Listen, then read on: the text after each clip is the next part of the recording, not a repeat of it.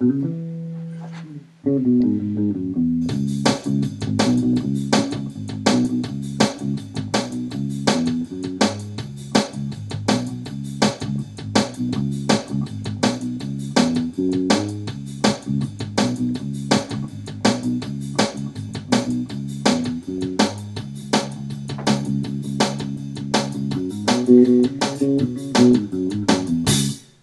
to TA1, everything you want to know about adventure racing and then some. If you don't know my guest today, J.D. Eskilsson, you're not an adventure racer, because I think everybody must know J.D. So, yeah, there may be a few things you learn about him that you didn't know, but interesting chat as he was packing to come back to the United States to live after being in Germany for a bunch of years. So his end of the conversation is a little echoey, but sounds okay. What you would expect nothing but that from me, right, in this podcast. So it's coming in a big few weeks coming up. I have a interview next week with, it's going to be the most I don't want to say coolest, but maybe most interesting guest that we've had on the podcast. So the interview is next week. I'm not quite sure where I'll post it. So how's that for a teaser? Friday, I head up to North Dakota for the North American Adventure Race Series Championships. Should be kind of an interesting 30-hour race. Should be fun. There'll be some cool terrain there. And then 2 weeks after that, off to Ecuador for Worlds. And I've got a full schedule on my plate.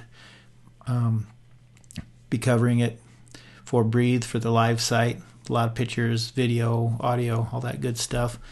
Got a couple other projects that I'll be working on during the event. So we'll wait and talk about those if they happen. So other than that, I guess maybe we'll get on with the show. Thank a couple people that donated. If you want to help out with the podcast, keep it going. Probably keep it going anyway, but hey, it makes me feel good. You can send a PayPal donation to Legendary Randy Erickson Films at gmail.com on PayPal, and somehow through the magic of the interwebs, I actually get that. It's pretty cool. If you want a TA1 podcast Stole My Soul sticker, message me somehow. You figure it out, and I'll send you one. So you can be special, and special in a good way. So without any further ado, let's all go fast, take chances, and maybe even have breakfast and or lunch and or dinner with JD. So thanks for listening. Hey, what's up, man? Hey JD, how are you doing? Good. Good. So what time of day is it there? 22:07, 10:07 p.m. Okay, cool. So it's not too late for you. No, man, I'm packing and I'll probably be up all night anyway, so no worries. Okay, so here's the question. It's not usually the first question I ask, but when you're getting ready to go, okay. You're cutting out. Is this better? Yeah, that sounds a little better. Okay, so when you're getting ready and packing for a race, even if you start like 6 weeks ahead of time, are you packing the night before you leave? Always. Because I'll pack and repack again, because changing strategy or food or or trying to make it lighter, or I come across a better piece of equipment, because every race is a little bit different. So I just tweak my packing to the race. So cool. So you're like everybody else.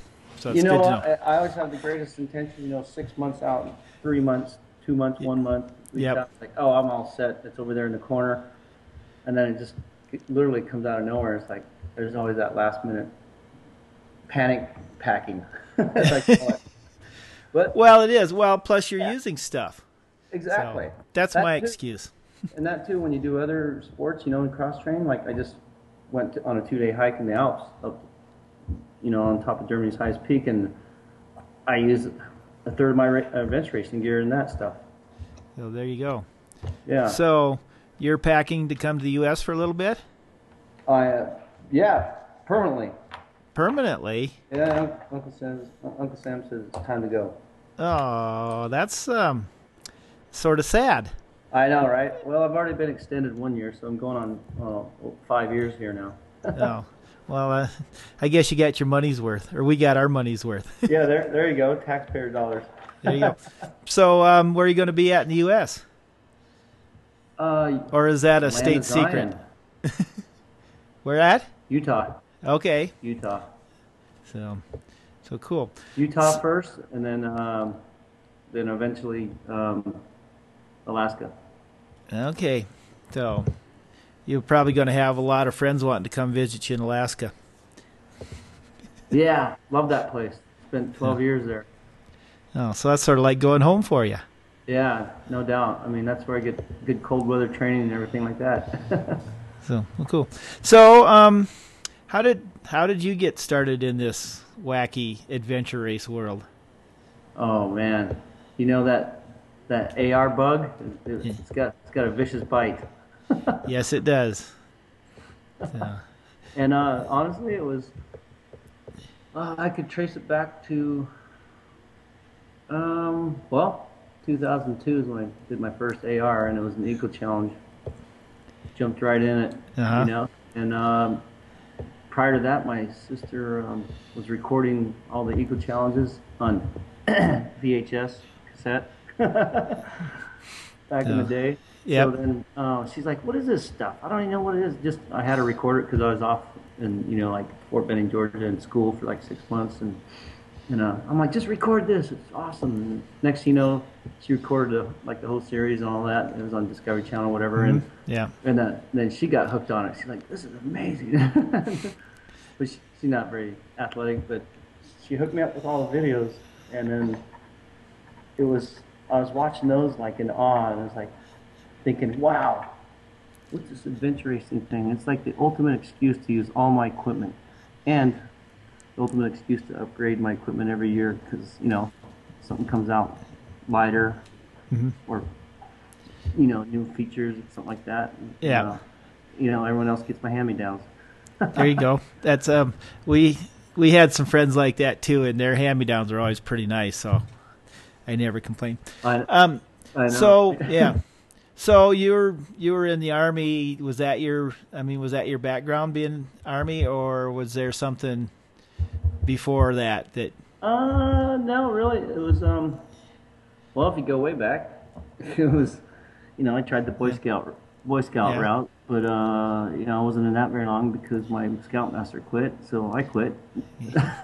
Solidarity. Yeah, but my sisters went through the whole Girl Scout thing, so the irony was I was growing up in the Rocky Mountains, camping, hiking, hunting, fishing, that I got all of my sisters' hand-me-downs, but they had GS stamped on it, everything, and everyone else had BS for Boy Scouts, all my buddies. And I'm like, "Hey man, it's the same thing. It's OD green, it's the same canteen, whatever." Yeah. And it was free. Exactly. You can't beat FREE. That's pretty good. That's pretty good. So then I went from right. Yeah. Sorry. And then from right there, I just went into like high school. I was, typical sports, football, baseball, wrestling. But I never ran cross country, which I wish I would have, because I didn't realize how fast a runner I was until I joined the Army. When you got to take the PT test, the physical training test, and you got to do as many push-ups for 2 minutes, and then sit-ups for 2 minutes, and then run 2 miles. Yeah. And on my first test, I smoked everybody. It was around the track, 6-minute miles or under. And I looked around, I was like, "What's going on here?" Huh. And I think it's from living at high altitude and just hiking the mountains. Yep. Hey. So yeah, I got someone outside. But so then I had from there I just started doing biathlons and triathlons. But the big thing was ski team. So I was on high school, college, and military ski teams. Just being in the mountains. Yeah. This is my thing. It's my sanctuary, and I get I actually get more energy in the mountains. So I love adventure racing because there's a lot of mountain ranges around the world. That's it exactly. So I'm trying to think. There's somebody else that came from actually a couple people that came from a skiing background. Oh, Karen Lundgren and someone else. And I've had the discussion with other people that have come from a kayaking, sailing, water background, that when you're skiing, you're making, hundreds of decisions a minute. And so you learn that decision making, and everybody seems to think that really pulls over into adventure racing because you're making decisions, but you have time and it's easy. I never really thought of it, but that's a good analogy because you're right. Because I did different types of skiing too. I was on the cross-country ski team, biathlon, and then mostly alpine downhill. And then downhill, you got all the other disciplines. Slalom, giant slalom, freestyle, and all that. And I guess you got to be quick, and it helps. It dovetails right into adventure racing. Yeah. Especially like mountain bike orienteering, when you switch to that, everything comes up so much faster on the map, and you come to that one intersection and the whole team's looking at you like, left, right, or straight. You learn to make those decisions. So which Eco Challenge was your first one? It was called the Armed Forces Eco Challenge in Alaska. Okay. I think it was a qualifier. So it's 400 plus kilometers, and it was when I get bit by the bug there. Yeah. And then I did another one, because I got on the tail end of the Eco Challenges, and I did the other one in the Eco Challenge North American Championships in Ontario, Canada, the next year. Okay. Both of those took like 7th place and 5th place right overall. It was great. So, that's that thing of having a little success really. It brings you into it. It's a double-edged sword because then you're hooked. Oh, I know, right? And then it's just I just really regret missing the one race I regret missing is Primal Quest Utah, 2006. Yeah. Because I was in Iraq playing Army there, and Utah's my back door, so I grew up there, and it's like, that was a hard pill to swallow. But it is what it is. Yeah, sometimes you gotta pay the piper, right? Yeah, but then I did a Primal Quest in your neck of the woods in 2009. I did the one in Montana in 2008. That was great because we won like a good chunk of money and got partially paid entry to the next year one, and that was another took me to another level. So I'm like, this is a great sport. Well, it is. So I mean, was it a big deal for you to jump into a 4 or 5 day race to start with, or was it just like, well, of course that's what I'm going to do? Actually, I never really slowed me down thinking about it. I just planned it. I went about that first race like a long mountaineering expedition or something like that. You just plan your logistics and your food, and the big unknown was the new people I raced with, and my teammates, because they're all military, different backgrounds, and I didn't have a problem with it, but I think a lot of the adventure racing, whether it's 12 hours, 24, 36, 38 hour, youth sort of championship or something like that, or even this, 7 days or the World Championship 10-day ones. Mm-hmm. It's, I think, the biggest factor really is, besides having a certain plateau or level of fitness, is if your mind's in the game, your body will just keep going. So the time frame is irrelevant to me, really. So, well, it's interesting because I did 3 interviews last week, and 4 with you, and all of you basically first or second race is a 4 or 5 or 10 day expedition race. And it's just interesting that this is a sport where, well, even Paulette, her first race was Primal Quest, Badlands, Wow. Yeah. But that's not unusual. And I think it just speaks to the mindset of the people that do it. I think so. It's just this, as my dad would say, a certain breed of cat. Yeah. Well, we have the saying here. I've said it before. You look at something and an adventure racer says, "Why wouldn't I do it?" Exactly. It's all perspective. Yeah. Yeah. That's just the same look, deer in the headlights look you get from people when you try to explain adventure racing, and then they're like, once you get past the shock, they're like, oh, I kind of understand. It's like an off-road triathlon with navigation and sleep is optional. Yeah. But once you get past that, then they go, why would you do that? Uh-huh. And and do you win? And my reply is like, why wouldn't I? Yeah, exactly. And then they're like, do you win money? Yeah. And you're like, no, it doesn't work that way very often. So, but here's a question just that I sort of would like to know. When you were doing the military ones, Mm-hmm. Were you all of the same rank, or were there various, and did that cause a little bit of problem during racing? Actually, we were totally mixed. Enlisted and officer, and younger and older. With like Yeah. of course, I was like the oldest guy. Yeah. And no, it didn't cause problems. Because Okay. we had a team goal, and we just had, of course, you got the military regiment and the chain of command and all that. But when it's racing, you see the good, the bad, and the ugly in people in the shortest time Yeah. possible. And we just made it work. You just keep your mind in the game and keep moving. Yeah. See, when Paulette raced with the Marines, there was some deferring to rank, even when rank was falling asleep, and it affected them. So it's curious I was just kind of curious about that from a military perspective.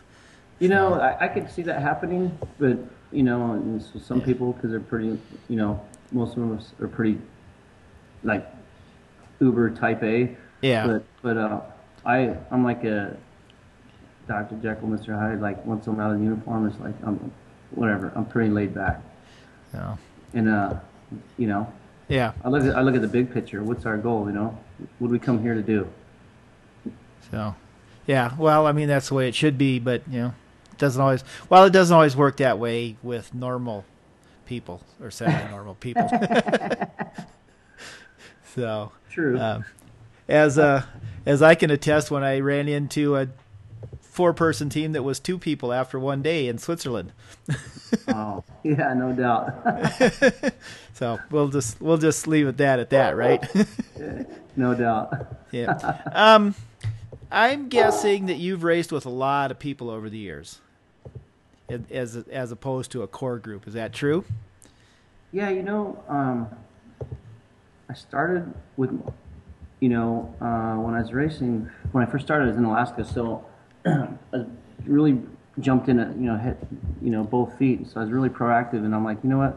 I came up with my own team, so that was I raced under that name a lot, and Team SCAR, with the double A, so South Central Alaska Adventure Racing, and everyone's like, oh, are you with Team SCAR in California? Like the ones from like Santa Cruz Adventure Racing? Like, no, mine has 2 A's, 2 vowels. Twice as good. Exactly, in a big ass state. Yeah.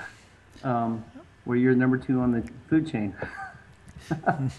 Or lower. Exactly, and that's where I learned you just got to be faster than your teammate in the bushes in the trail. And so back to the question. I raced under that name a lot, and then when Uncle Sam moved me from Alaska to the lovely East Coast in Maryland, I raced there for 4 years, from 2000. Let's see, 2007 to 2010. Yeah. So. Oops, are you there? Cool. Oh.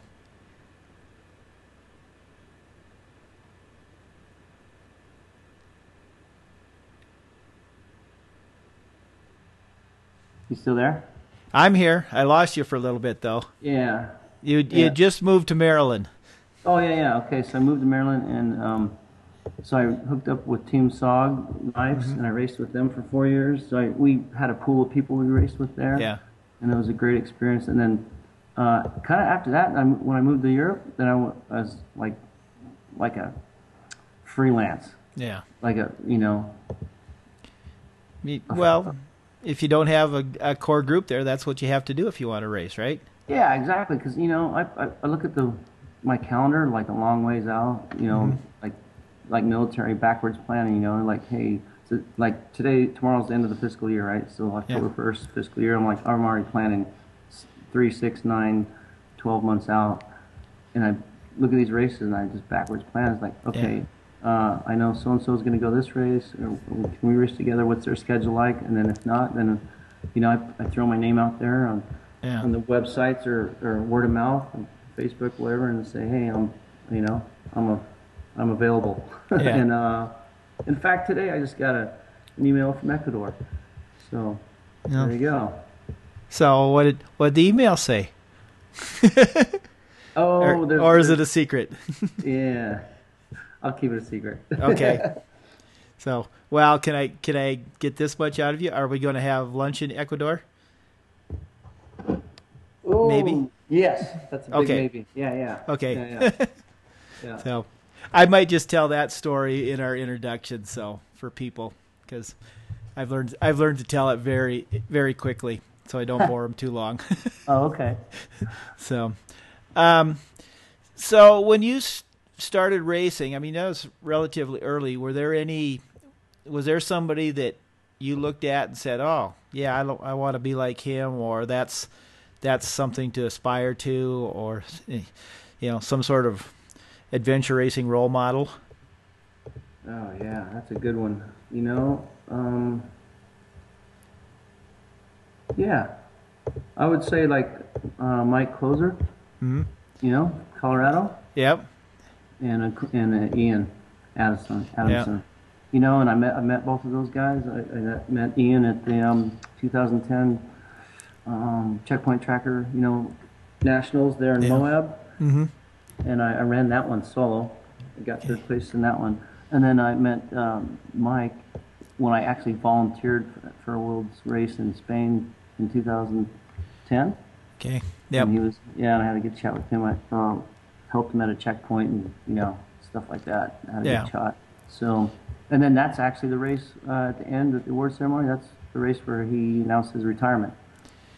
So I saw him, it's weird now I think about it, you mentioned it. It's like, I saw him in his prime in the early days and kicking butt and taking names and like they did in,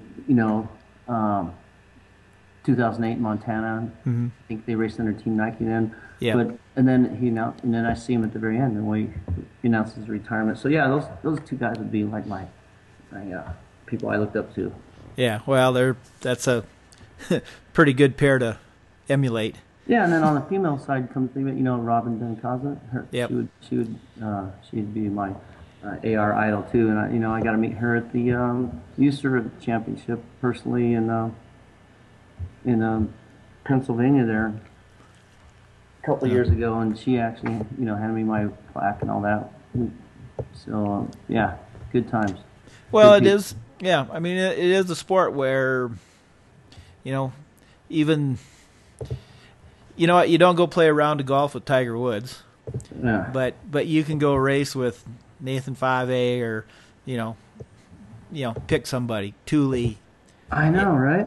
Isn't it? Yeah, and they certainly do not look down at other racers, from what I can tell, which is unusual. Yeah, Randy, that's another thing about I like the sport is because you're out there. It's tough conditions. Mother Nature usually always wins, but everyone's suffering to a certain extent. But you're all racing against and with like-minded people, and you see the sportsmanship and all that.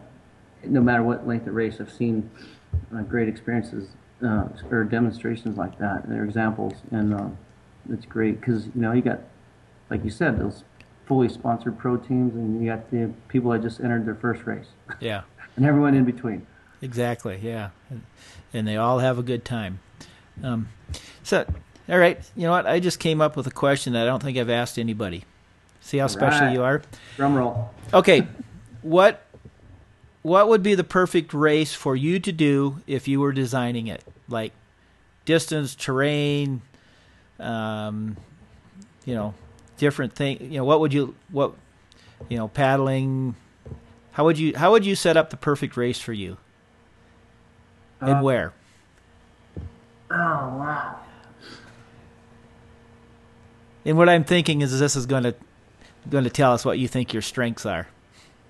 The perfect race in distance and location and the events, Yeah. in my mind. Yeah. Mm. Well, how about this? Would you rather do a 4-day race or a 10-day race? Oh, 10. I'd do a 30-day race.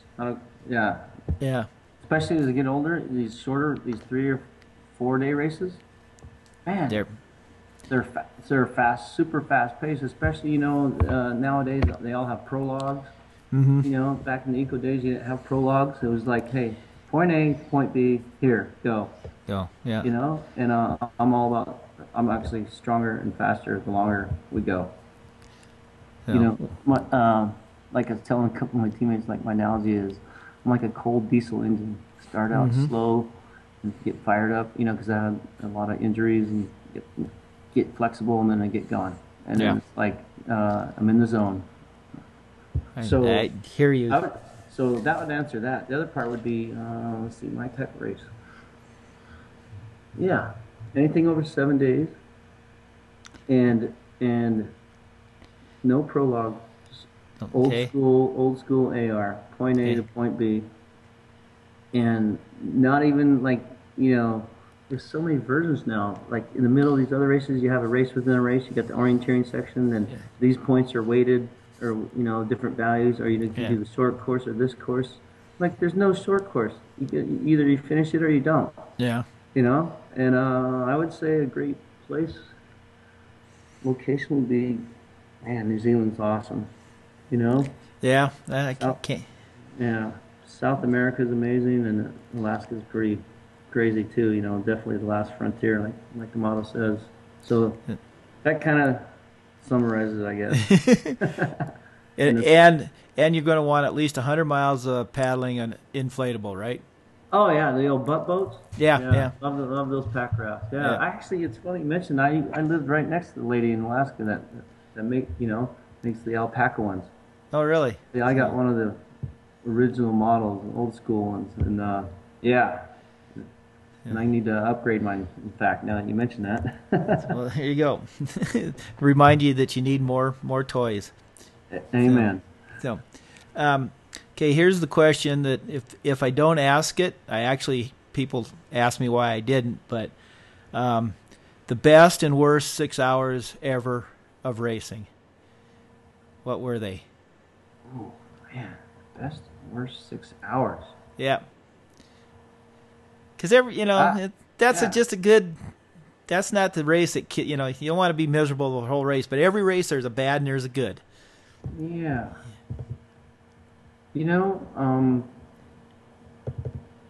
Hell, I've completely blacked out and kept walking with one eye open for 6 hours. just kept going. I'm like, oh, we're still in there, still going forward. Oh man. Okay, let's see. The best 6 hours, not 6 days, huh? No. Yeah. I mean, it's kind of hard. I mean, when you start doing a lot of races, there's a lot of good and bad, but yeah, that's a tough one.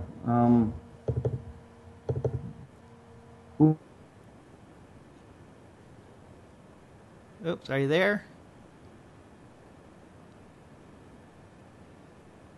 Oops, I lost you again. Oh, yeah. Which one do you want? Which one do you want first? You go. You decide. Jeez.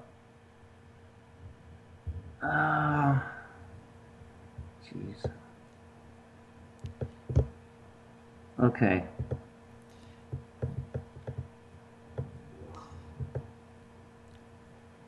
The worst.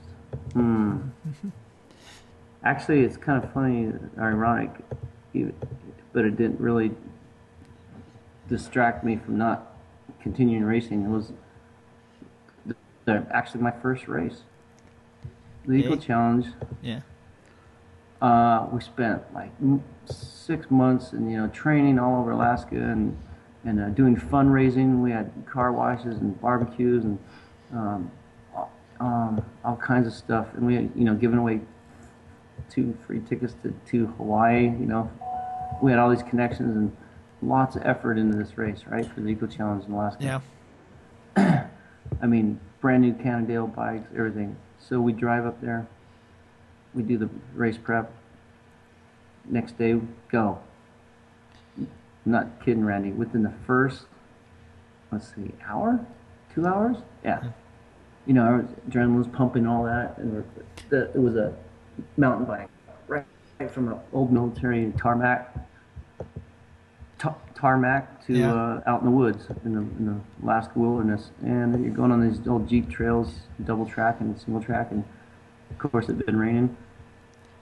No kidding. I watched the guy, one of the big guy on my teammate that was in the Army. He's an enlisted guy. Yeah.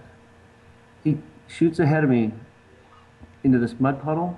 Instead of going around it, like 90% of the people did, he's like, he's got this new bike, and he's like, I'm going to rip right through like a motorcycle. So he goes, this happens right in front of me, too. It was like, this is a huge mud puddle, like the size of,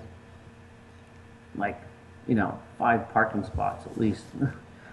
So, guess what's in the middle of it? He T-bones a rock that's hidden. Crushes the ceramic rims, on the Cannondale. Well, he went flying in the air, but on the other side, the slope went uphill slightly. So guess what? He didn't get flipped all the way over and broke his clavicle. Oh.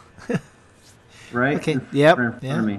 And I'm like, are you effing kidding me? There's like a year's worth of effort and, probably $10,000 we had in this race and all this. And I'm like, you just got taken out of the race. But not yet. now the story gets better because I just went through a combat life-saving course and all this stuff. It's like a 40-hour course you go through the military, and it's just basic life-saving skills, and you can give an IV and a nasal pharyngeal tube, and that's about it. So it's like a wannabe medic. Yeah. So I'm like, I'll never use this. Sure enough, so we get him on the ground. He's going into shock, and I saw the bone, and everything. It wasn't protruding out, but it was like you could see the bump and everything. I go, dude, relax. I know exactly what you're going through because I just did the same thing the year prior, training with a Special Forces guy in Fort Benning, Georgia. Snapped my collarbone right in half, mountain biking. Anyhow, so we're stabilizing him, positive reinforcement, all that. Gave him something like some Army Ranger candy, 800 milligram Motrin or something like that, these horse pills, and got his mind back in the game. And because there's no rescue right there, right? So we put him back on the mountain bike, and I made him mountain bike for like another 3 or 4 hours until one of the Air Force teams came by, and they went ahead and they told like the staff of the race director that this guy's mountain biking with a broken clavicle. And I'm like, you got it, man, you got it. You just keep going forward. It's day one. And finally they caught up to us, and they made him quit, stuff like that. And then he's breaking down in tears, and I was like, man, it was, So I went from that high of, we're gonna have this great race, and I saw that within the first couple hours, all that happened. So that was really an emotional thing for me. Yeah. Especially for my first AR. I'm like, but we carried on and finished the whole full course with 3 of us. So, well, it's been, and I think that's something that, if it was your 10th race, you'd understand that that's just, it would have been a shock, but you would have been carrying on a lot quicker because that's what happens, right? You get hurt, you either keep moving or, I don't know, you keep moving. There's no other choice. Exactly. But okay, so you got to have a good memory, a best time in there somewhere. Yeah. Okay. Man. Okay, let me think. So many good ones.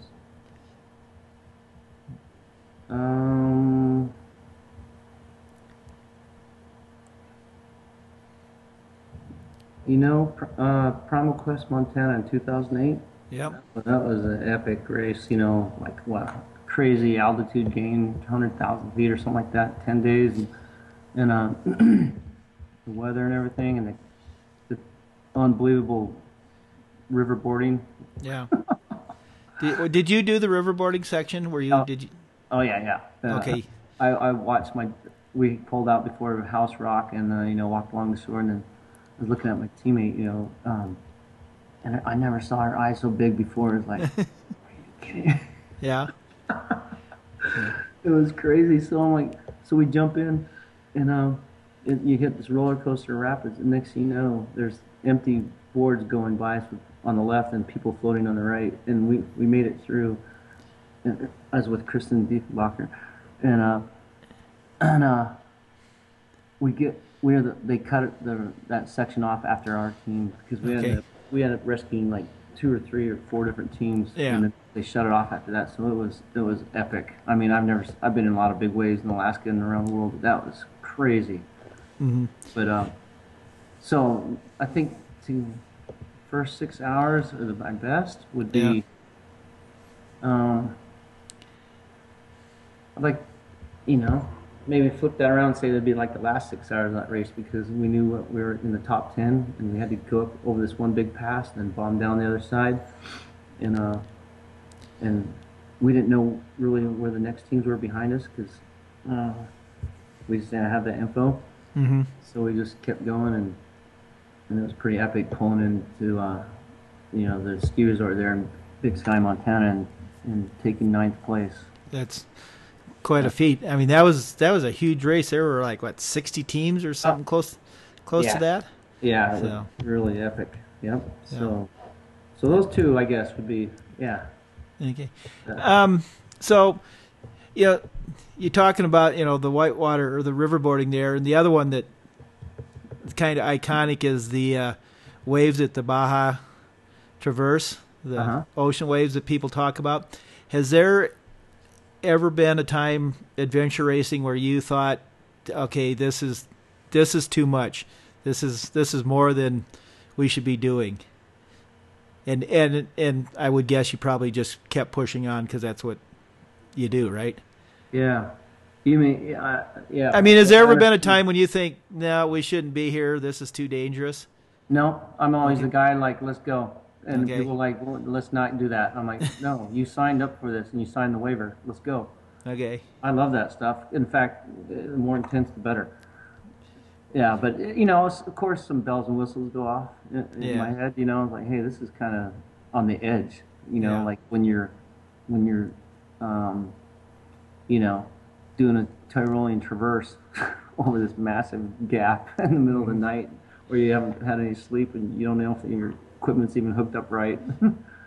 So yeah. You know, or that crazy, you know, riverboarding in Montana, or I don't know. There's so many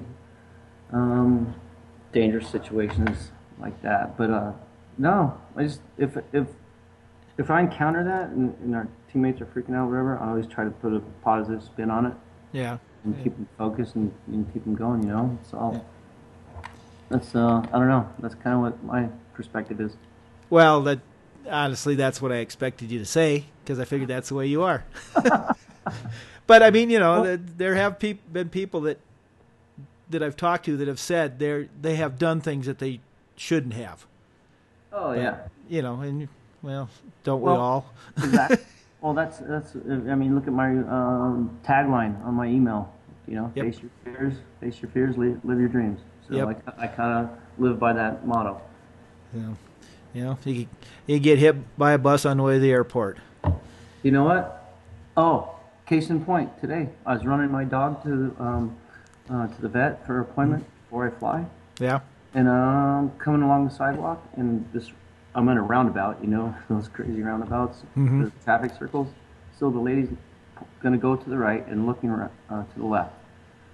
I'm coming from the right. She never looked right before she started going forward. I was right in front of her car, so I pushed my dog out of the way. She hit my legs. Wow. I put my hand on the hood of her car. I'm like, come on, seriously? And I'm Yeah. like, you know, it's more dangerous in the city than like flying or you know, bungee jumping in New Zealand or you know, zip lining over whales like we did in August. Yeah. Crazy stuff like that. Yeah. So it is. Actually, I want to talk a little bit about whales, but before I forget, since you're sort of a gear hound, what's been the biggest change in a piece of gear since you started?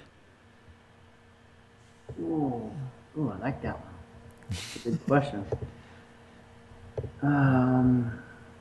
You know what? I think I got it too. Okay. That would be it's even on my resume.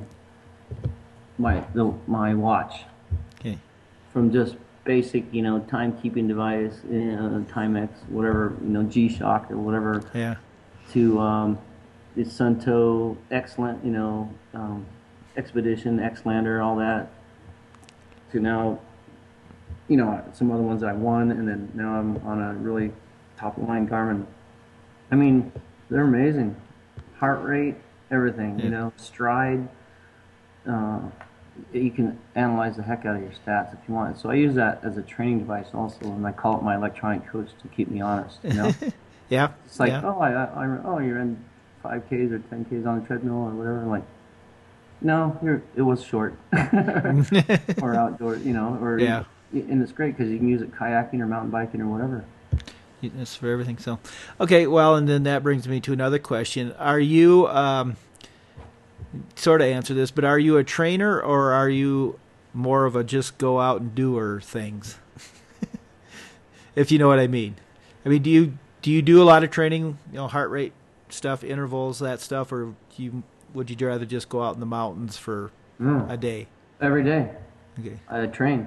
Or some form or fashion, and my dog is a big motivator for me. Okay. He's using those lab eyes. I'm like, hey, it's raining outside, but let's go. Yeah. So that, and but I like to keep it interesting. So not the same old lift weights or whatever gym every day. I cross train like, racquetball, mountain biking, rock climbing. Mix it up. Okay. So you're a goer and doer, but you kind of pay attention to how hard you're going. Yeah.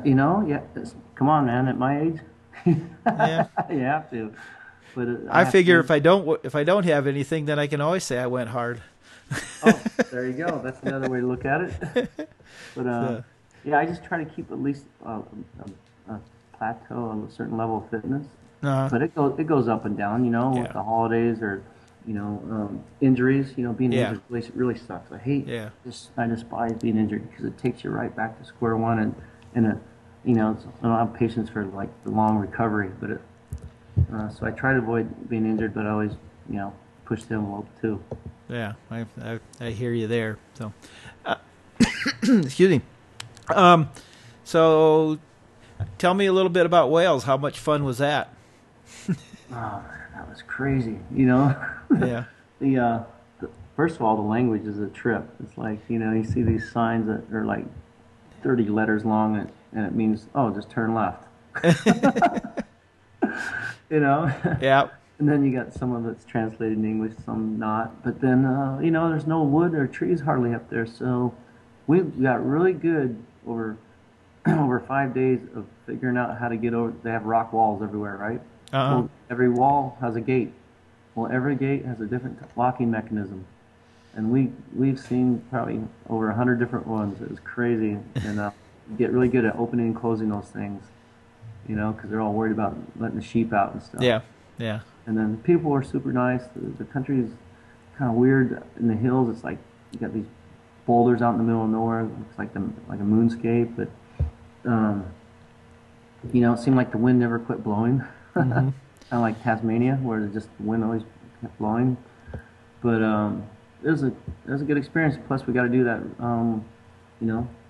I guess they say it's the fastest zip line in the world. Not the highest or the longest, but the fastest. Fastest? We did that too. So that was like a little icing on the cake besides orienteering and running through castles with all these tourists around. So it's like we stormed a couple castles that way. It was great. I was totally cracking Monty Python jokes and everything the whole time. Yeah. Cool. Well, it sounds like it was a pretty good time, other than crappy weather that kind of threw a monkey wrench in a few things. Oh yeah, in the prologue, we got to do a 10K run, and halfway through the 10K run is probably one of those funnest prologues. Halfway through, we got to go and do this whitewater rafting and kayaking in one of those facilities that they had right there by the bay. Yeah. That was crazy. So, um, I'm going to ask you because you're a little closer than we were. What do you think about Raid in France stopping the race in the middle because of the weather?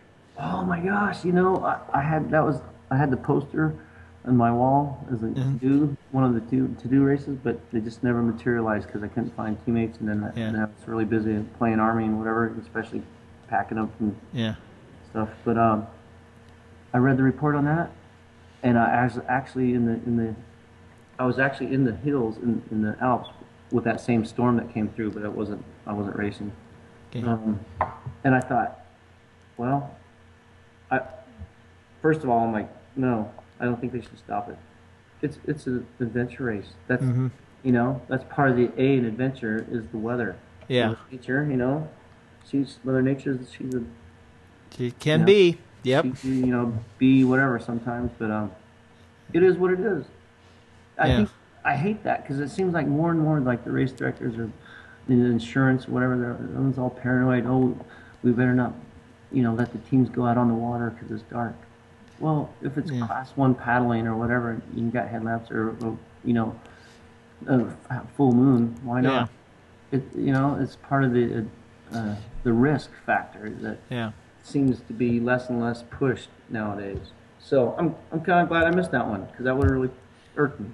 Yeah, I'm guessing there are probably the back of the pack teams that probably were like, "Oh, good," but I'm sure there were some that were not very happy about it. I know. Sure. Look, exactly. And another way to look at it is you pay whatever. If you don't get sponsored, the entry fees are crazy expensive. Yeah. And besides entry fee, you got the flight, the food, the travel, the training, and then you expect X amount of days race. Yeah. And they cut that in half, and like seriously, well, then I should get a % refund. It should be refunded. How come it never works that way? I know. Yeah, but so you're coming back to see us, live with us. What's on your schedule for the next year since you've been laying it out? Oh, yeah, I mean, what do you? No, I got it. Do you? Okay. Yeah. I want to know. I'm kind of curious because I know the races that I would like to go to in the next year and be at. So. Yeah. So I'm trying to get to Ecuador. Okay. And that will finish this year per se, and then Expedition Alaska is definitely on my to-do list. I would think so. Yeah. Because I did Expedition Idaho, and David put on a good show there. Yeah. And that was great. And I think the best finish I think I've ever had in an adventure race. Come on, you go at the top, you finish on top of this mountaintop, and there's like hundreds of screaming drunk beer festival people. Yep. People that can't even spell AR, let alone know what it is. Yeah, but they didn't care. Yeah. That was awesome. Yeah. Just get a free ride in the gondola back down, so you don't have to, worry about that. But so Expedition Alaska, yep, and they're jeez, I don't know. Whatever ones are challenging and long. Yeah. In some place around the world where I haven't been. Okay. So where haven't you raced that generally we race? So you've been to Tasmania, right? Yes. You raced in New Zealand? Yes. So, South Africa? Yes, that was a great race. Yeah. Well, hell, you're done. You might as well just retire then. So, I would recommend Cowboy Tough if you're here. If you're in the United. I forgot about that one. Yeah. I've been watching the, Techno and Kyle and those guys and all that. Yeah. And, it's a cool race. Come on, it's right next door, right? Yeah. Wyoming. So, definitely should be on your list. You know, oh, and then have you heard the Primal Quest rumors? That it's coming back next year, so we've got that to look forward to, and it sounds like it's probably going to happen. We'll see, but Yeah, because I heard those rumors before. yeah. Well, yeah, I mean, there's been a little bit more than rumors, and I mean, I've talked to people that have had contact. That, I mean, here's what I'm thinking: it's really being planned, Right. and they really are wanting to do it. Maybe they'll get permits. Who knows where that is? But I think there's a legitimate group trying to put the race together. So, You know what? I want another one that I got invited to last year and I couldn't do, or actually this year, and I really want to do it. Is go back to New Zealand and do the God Zone. God Zone's Yeah, because I did the full Southern Traverse back in the day, in 2003 with the Russian team, and then that disappeared, and now it's the God Zone, and what a great place to race, anyways. Yeah, that would be. Yeah. So, if anybody from God Zone's listening, give us a call. I know, right? Yeah, I think Mark Latanzi is talking about it, so we might be doing that, teaming up on that. Yep. So, So that's a couple there for 2015. well, that's gotta have your list there. You gotta have your dreams and your things to think about. Exactly. Yeah. And So- yeah. So cool. So here's maybe the toughest question. Been tough for some people anyway. You when you go to a race and you're out there even for 10 days, you kind of learn everything about everybody. So, what's something that nobody knows about JD? There's got to be something in your background that. And you want an example? Yeah. Okay, Mark Latanzi used to teach ballroom dancing. So You didn't tell me that, but I know he's in a paint class. He's painting. he's painting. Yep. So. Oh man. Yeah. Okay. Something. That's a great question. Well, because it really is true. Because I remember just being out with teams shooting them, and in 2 hours you're like being crude and telling bad, filthy jokes and Yeah. referencing body parts, and it just seems normal. So there's no secret in AR, but everybody has something. Oh yeah. Let's see. Wow. Oh, besides, people know that I tell bad jokes and can't sing worth a crap. Yeah. Everybody knows that. Standard issue, right? That's Yep. Standard issue. Yep. Oh man, that was a great example. Let's see.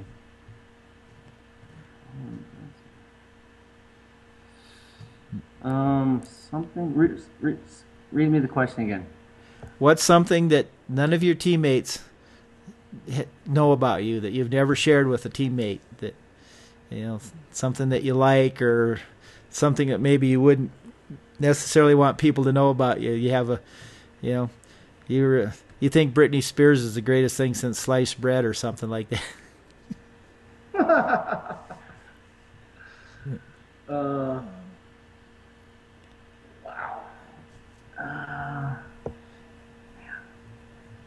I don't know. I can't tell you. It's all top secret. Okay. I guess I can't argue with the government. Yeah. Oh, sorry. NSA's listening right now. Yeah, well, they are. Yeah. Just remember when you're on Skype, never say that you went to a restaurant and the hummus was the bomb. Yeah, I know, right? Yeah. So they'll be knocking at my door any minute now. I know. So, all right. Well, we'll let you off. Apparently, JD has no secrets from anybody. No. I know what the problem.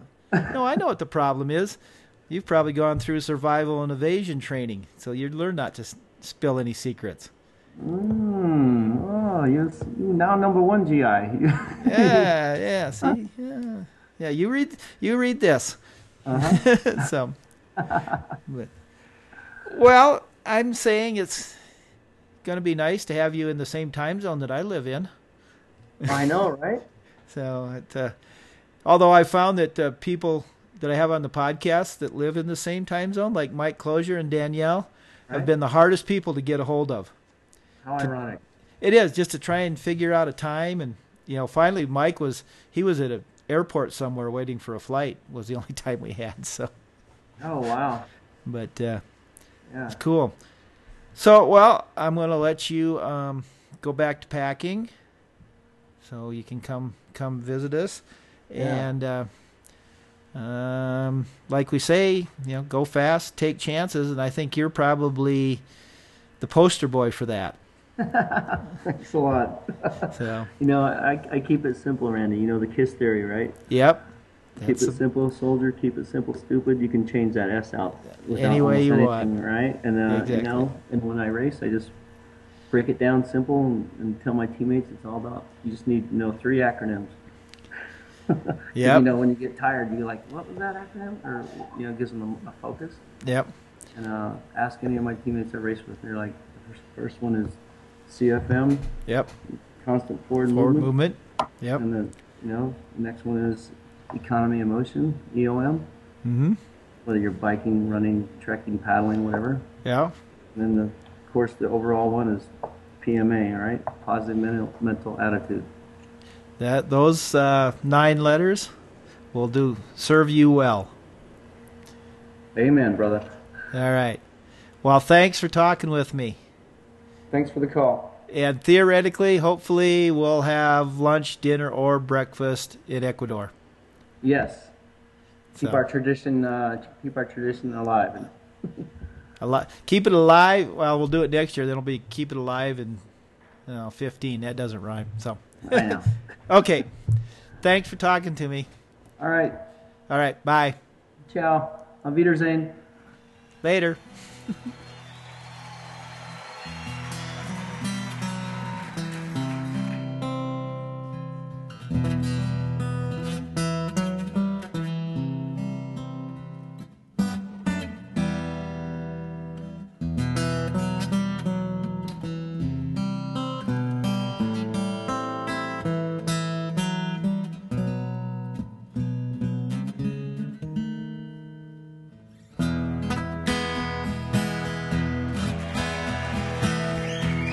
This talk on the street, it sounds so familiar.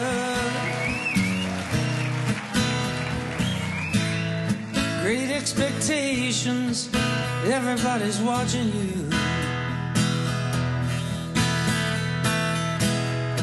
People you meet, they all seem to know you.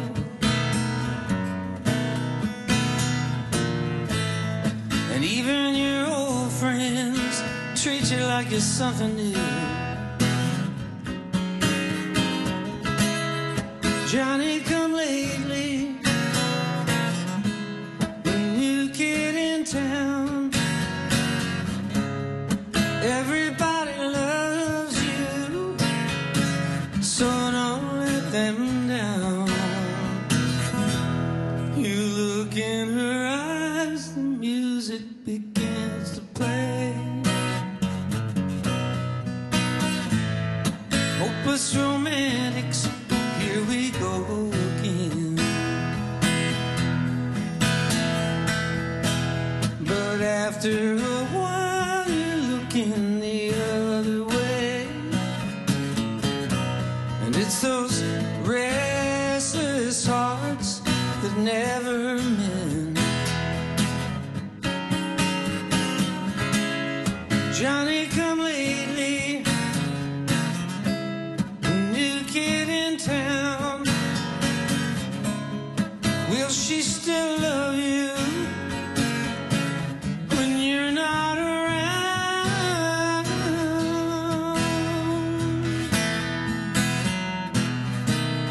So many things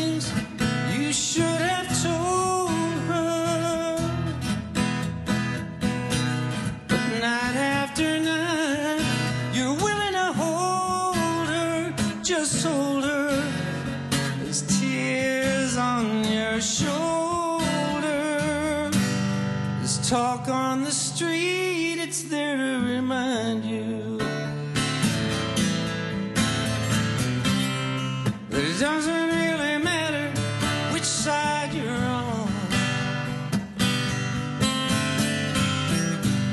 You're walking away and they're talking behind you.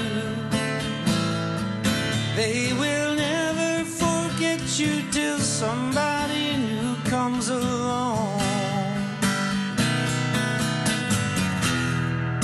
Where you been lately?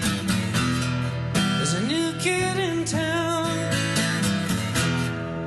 and everybody loves him, don't they? He's holding her, and you're still around. Oh my, my. Well, there's a new kid in town.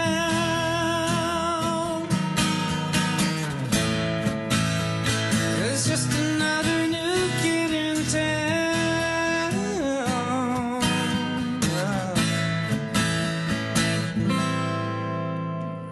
Ooh, everybody talking about the new kid in town. Ooh, people started walking like the new kid in town. There's a new kid in town. There's a new kid in town.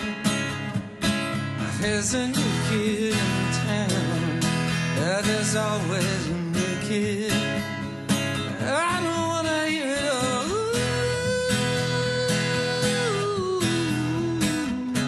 Ooh, there's always a new kid in town.